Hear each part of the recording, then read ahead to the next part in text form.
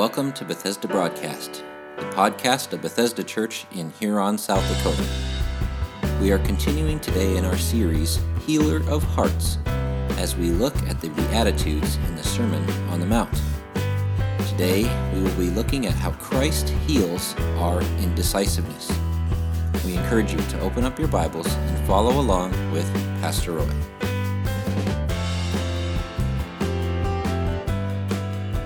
Continuing our third message in our series, Healer of Hearts. We've talked about how God heals our brokenness. We've talked about how He heals our hopelessness. And today we're talking about He heals our indecisiveness. Many of you know that a number of years ago I was a bread salesman. And this particular morning I pulled out usually a little after 5 in the morning. And I'm doing good, things are going well, going down the road, and it's probably about 7 o'clock in the morning, 7:30, and my truck breaks down. It starts making a knock in the engine. I don't know what's going on. I pull off to the side of the road, and I'm stuck. And I was thinking, if I'd have been more spiritual, as many hours as I sat there and had to wait, I could have memorized half the New Testament. But I didn't do that. I probably could have sung oodles of verses to Kumbaya. I was thinking I could have sang, what really happened was, I found out after the mechanic came was I had a bent piston rod. And when you have a bent piston rod in a vehicle, I'm not a mechanic, you don't go anywhere. But I was thinking I could have sang, I have a bent piston rod, Lord, Kumbaya. Bent piston rod, Lord, Kumbaya. And then I thought, I'm going to have some really angry managers because I'm going to be late that day. And God, I'm going to run into some angry managers, Lord, Kumbaya. This would be a good time for the rapture, Lord, Kumbaya. It really would have been. That was the kind of day I felt like it was. But here's the point. A broken piston rod caused me to be stuck. I was done. I couldn't move. I needed help to get unstuck. Let me ask you a question. Have you ever felt stuck in your life? You have the desire to make a change in your life. You know what needs to be done, but you're stuck. You're stuck in a relationship. You're stuck with a habit you cannot break. You're stuck in anger. You're stuck with blaming everybody else, and you don't take an honest, hard look at your own life. Maybe you're a teenager here today and you're stuck coming to church because mom and dad bring you and you don't really want to be here and you feel stuck. Maybe you're stuck in a family situation that keeps the dysfunction going. Maybe you're stuck in indecisiveness. You're not making a decision to make a change in your life and you just stay stuck in your stuckness, if I could say it that way. And once you're stuck, you can begin to feel guilty that you're not making changes. And then that guilt, if you allow it to build up, becomes anger. And you become angry at yourself because you can't make a change. And if you hold on to that anger long enough, that anger then becomes fear, and you become fearful about everything in your life. And everything becomes fearful. And then that fear, if you hang on to that, it becomes depression. And you're depressed. I can't make any change. There's no hope. I'm stuck. I'm hopeless. I'm helpless. I can't change. And the cycle starts all over again, and you get further stuck. So here's the question. How do we break out of our stuckness? How do we break out of it? I think it's a good question. Well, we've been talking for a couple weeks. We talked about the first step is the reality step. We have to admit that we need help. That's the very first step. And that can be the hardest step. Because maybe, I'm okay. Everything's fine. No, I don't need any help. No, you need help. We all need help. Secondly is the hope step. That we are powerless in ourselves to change, but there's hope because God has all power to help us make changes in our life. So there's the hope step. God will help us. But that's not enough. Here is the third step, and here's the step we all need to continue to take. Step 3 is the commitment step. It means I consciously choose to commit all of my life and will to Christ's control. Just because I did it 30 years ago or 20 years ago or 10 or however many years ago, that's one thing, but have you recently committed your life to Christ? Everything? Blank check, God, here I am. I had to evaluate my own life and say, God, have I done that recently? Have I really committed consciously myself to your control and what you want to do in my life? That's quite a question. And really, it should be based on what Jesus said in Matthew 11, 28 and 29. Come to me, all who labor and are heavy laden, and I will give you rest. Take my yoke upon you and learn from me, for I am gentle and lowly in heart, and you will find rest for your souls. Come to me, I will lighten your load. You will find relief and release and recovery in me. That's what he's saying. It's an invitation. But what a deal it is. All we have to do, according to this, is not do anything but come to Christ.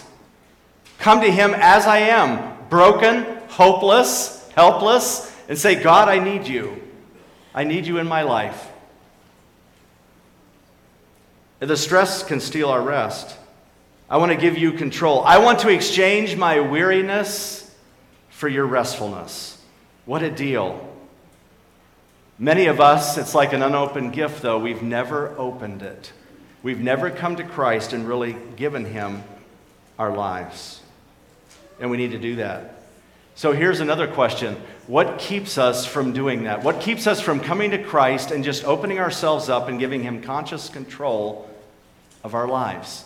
I think there are 5 hurdles that every one of us deal with. I've probably dealt with every one of them in my life. And my guess is you have too. At one point or another, you have probably dealt with all 5 of these hurdles. And you're probably dealing with some right now. So let's look at them. Number 1 is pride. Pride will keep us from committing our lives to Christ. I can do it myself. I'm in control. It will keep me from admitting I need help. Here's what it says in Proverbs 18:12. Before his downfall, a man's heart is proud, but humility comes before honor. We have to downsize our ego. Somebody once said that ego is ego, edging God out. I think there's a lot of truth to that. We edge God out. Instead of downsizing our ego, we supersize it. Instead of allowing God to bring us to a place of humility. How many people will not stop and ask for directions? I'm not going to do that. Got the GPS. I'll figure it out. Proverbs 10:8 says, the wise in heart accept commands, but a chattering fool comes to ruin. Be teachable rather than just talk your way out of trouble all the time. Be teachable. Maybe you're not ready to give Christ control and care of your life. You're saying, I'm not ready to do that. Here's all you need. You need a greater dose of pain in your life. If you are not willing to submit your life to the care and control of Christ, all he says is you need more pain. And he will put more pain in your life till you surrender. And there are so many people who are running around in so much hurt and pain because they will not surrender their life. And God says, I'll just give you more pain till you're ready to give control of your life to me. Number 2 is guilt. Guilt will keep us from coming to Christ. You know what? I have promised God I was going to change 1,000 times, and I have failed him 1,000 times. And I feel so guilty. I feel so ashamed. I'm not willing to come to him again and embarrass myself and say, God, I'm going to change. And I haven't changed. And I allow guilt to control me and say, you know what? I'm not worthy of his forgiveness. There is no sin so great that God can't forgive. That's the beautiful part. David, the psalmist, says this in Psalm 32:3. When I kept silent, my bones wasted away through my groaning all day long. David was so filled with guilt, his energy was sapped. He was carrying around a wagon load of guilt. And when he dumped it at the feet of God, the guilt was gone. There was a freedom that he had. Don't let pride and guilt keep you from coming to Christ and bringing him your life and what you need. God is going to help you. Thirdly is fear. Fear. I'm afraid of what I will have to give up. Because you will probably have to give something up. And pride may be one of those things you have to give up. What are you afraid? Let me ask you another question. What are you afraid will happen if you give God care and control of your life? Well, He's going to make me go to Africa and be with strange people and eat weird food. No. That's what we tend to think, that God is going to cause us to do something that makes our life miserable, and that is not true. He wants to bring absolute fulfillment. He came that we might have life and have it how? More abundantly.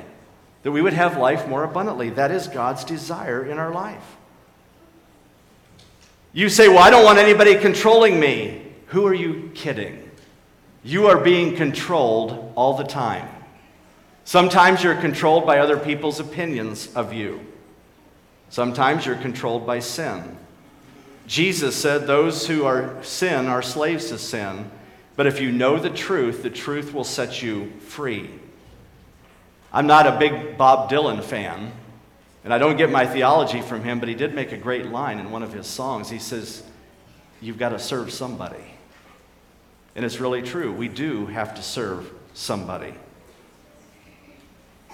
We're being controlled. Some people are being controlled by hurts they've never healed from.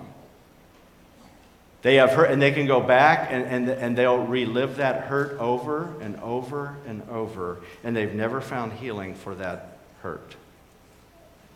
Maybe there's a relationship, an ambition, a habit, a lifestyle, a possession. Here's what the Bible says. How does it benefit a man if he gains the whole world and loses his soul in the process? Is there anything more valuable than your soul? The answer is no. When we take this third step of commitment, we will see real change in our life. Now, here's one of the things you need to do, though, when you make a commitment to surrender your life to Christ. You need to tell somebody else about it. Because oftentimes what people do is, I'm going to make that change. Yeah, I'll do it. No, you need to tell someone you're making that change in your life. Make yourself accountable. Get a group of people around you who will pray for you and support you and make you accountable. It's crucial that we do that. You cannot be an island to yourself. You will stay stuck in your addiction. You'll stay stuck in your sin. You'll stay stuck in that habit unless you're willing to come out of it.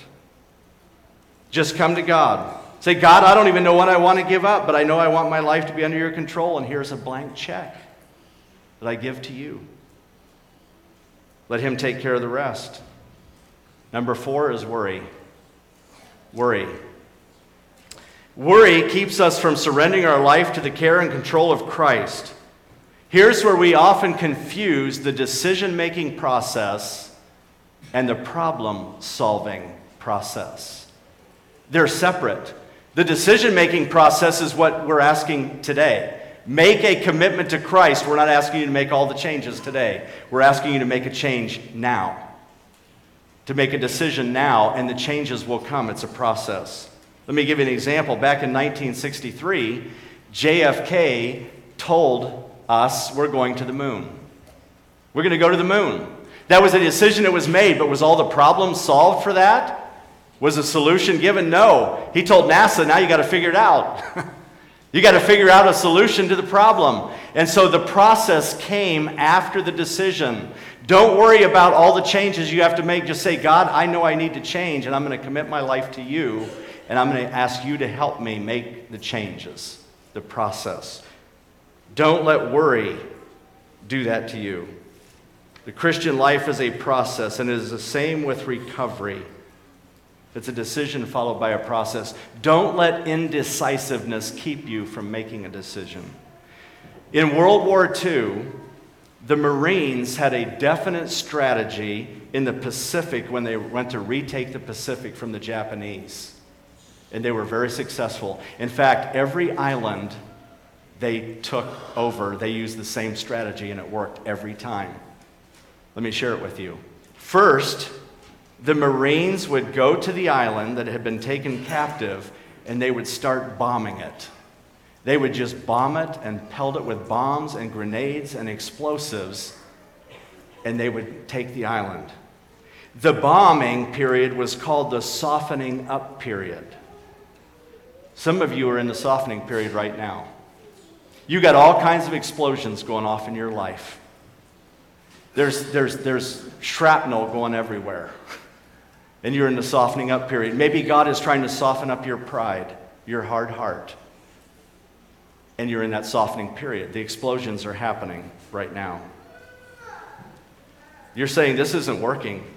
Yes, I need something beyond myself. I need help. I need God in my life. There's too much stress. That was the first phase, the softening up period. The second phase, the Marines would come in and establish a beachhead. A beachhead. Maybe only 20 yards wide to 200 yards, 20 yards deep and 200 yards wide. And they would just get a presence on the island. When they established a beachhead, had they liberated the island? No, they hadn't. They had just gotten in.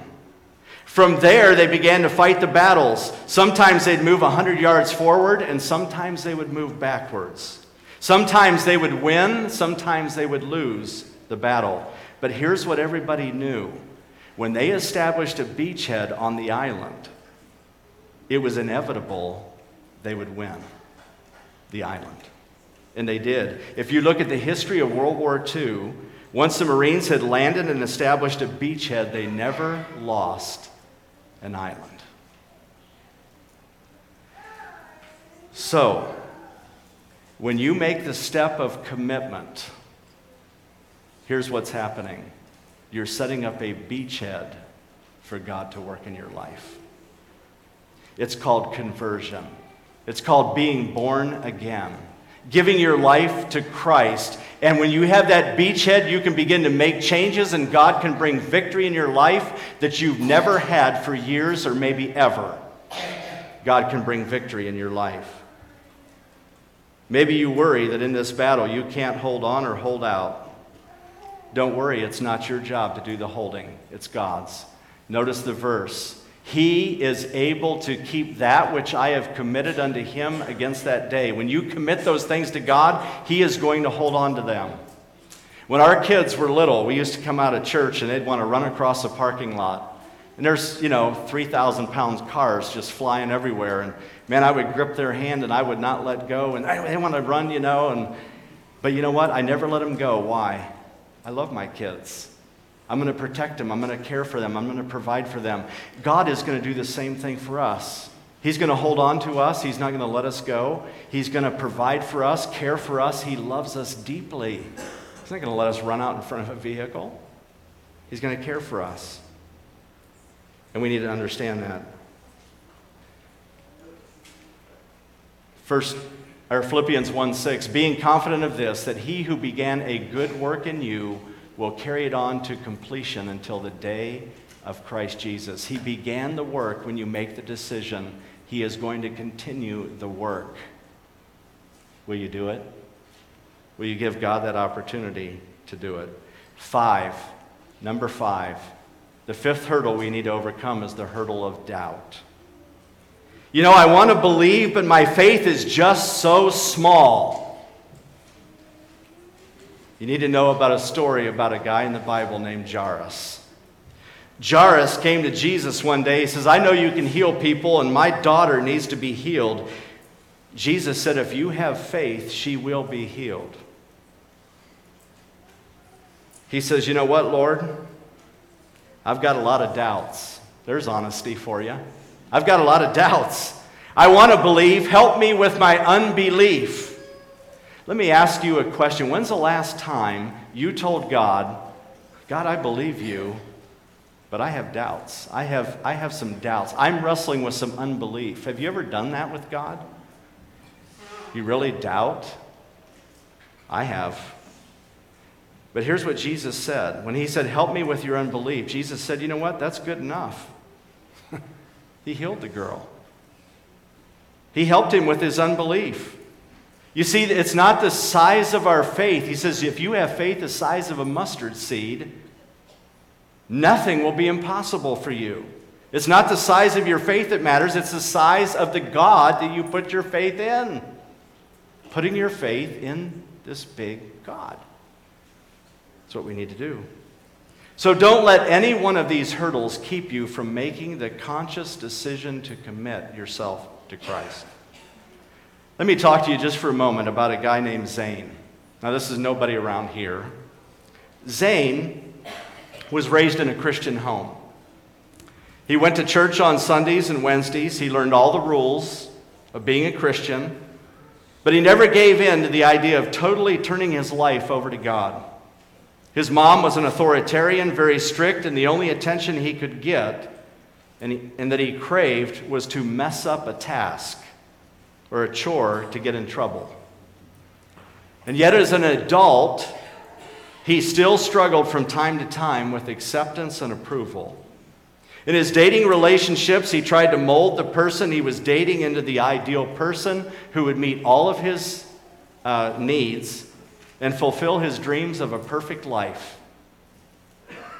But it didn't work that way. This attempt at healing his pain always proved unproductive. After a 3-year downward spiral in a relationship that was coming to an end, he realized he was broken and at the end of his rope. Then, and not until then, the Lord had him right where he wanted him, where he knew he needed God. For the first time in his life, he opened his heart to God. He did an evaluation of his life, and he became aware of some very destructive patterns in his life that were sabotaging his entire life.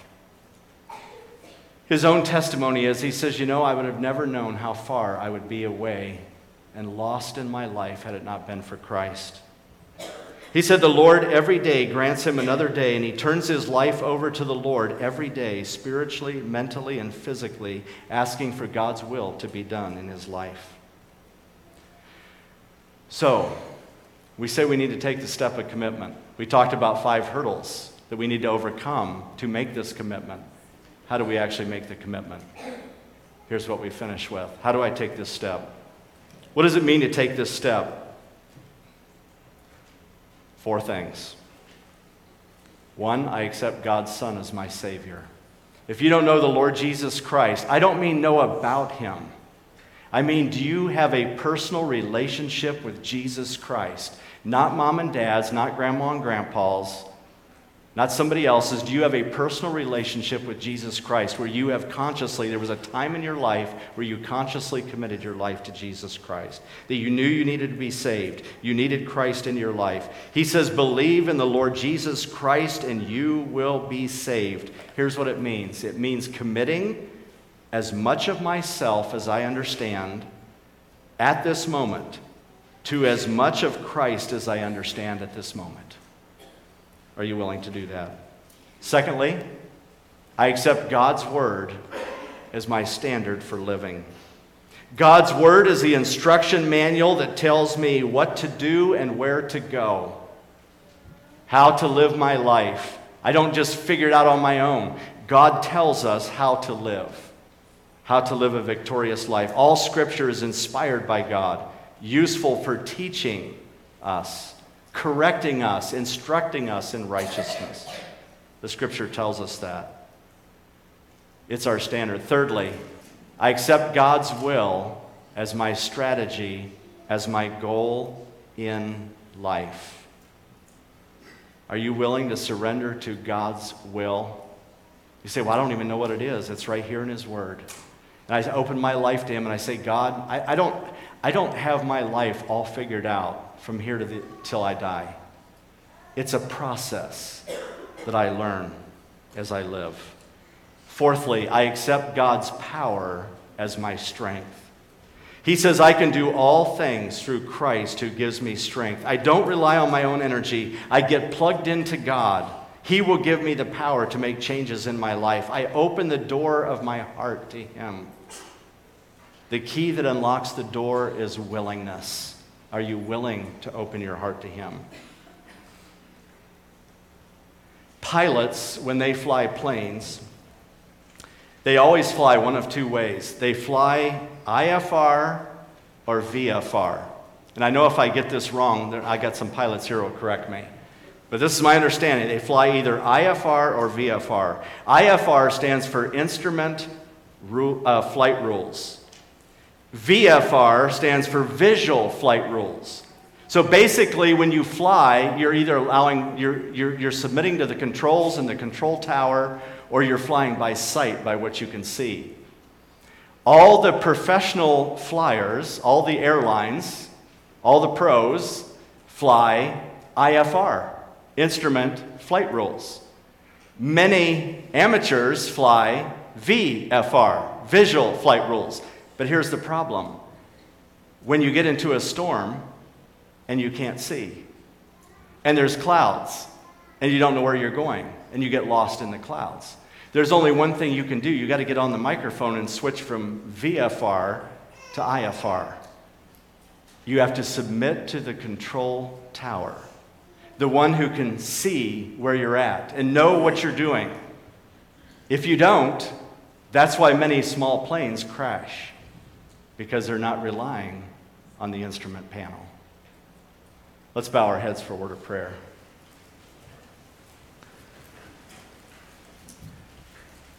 Let me ask you a question this morning. Are you flying your life IFR or VFR? Are you trusting in what you can see? Or are you saying, God, I'm submitting to you in the control tower. I'm getting on the microphone and saying, God, I need some help here. I'm lost in the clouds. And you know what? I'm wrestling with one of these hurdles that I can't seem to get over. My pride is so great. God, I don't want anybody to know what I'm going through. I don't want anybody to know that I've got a problem. I want everybody to think I've got it all together. But the truth of the matter is, my life is not going well. The truth of the matter is, I've got an addiction. I've got a habit. I've got a hang-up. I've got a hurt that I have not let go of. And I've got an addiction that keeps defeating me again and again and again. I've confessed it to the Lord, but I haven't gotten victory. I don't know which one of these you can identify with. Maybe the guilt that you've been carrying around, a wagon load of guilt, and you're exhausted. Maybe you're living in fear. Oh, I don't know what's going to, and you're just gripped by fear, and that's the way you live. Or worry. Or your faith is so small, you're just like, God, is this really real? Is this true? If it is, why am my life such a mess? Would you be willing to consciously commit yourself to Christ? Say, God, I realize I'm broken. I'm broken by sin. I realize that I'm hopeless apart from Christ. I realize I need to commit myself to you. Would you do that today? And then would you tell somebody before you leave? Tell somebody. Tell myself. Let us know how we can help you in your faith. We're all broken people, and we need the Lord. If there's a special need in your life, I'll be willing to pray with you after service, or someone else to pray with you. Please seek them out before you leave today. Let's pray. We hope you've enjoyed today's message. If you would like to know more about Bethesda Church, you can check us out on the web by going to our website, which is BethesdaMB.org. That's Bethesda, M as in Mary, B as in boy.org. Or check us out on Facebook by searching for Bethesda Church of Huron. Have a blessed day.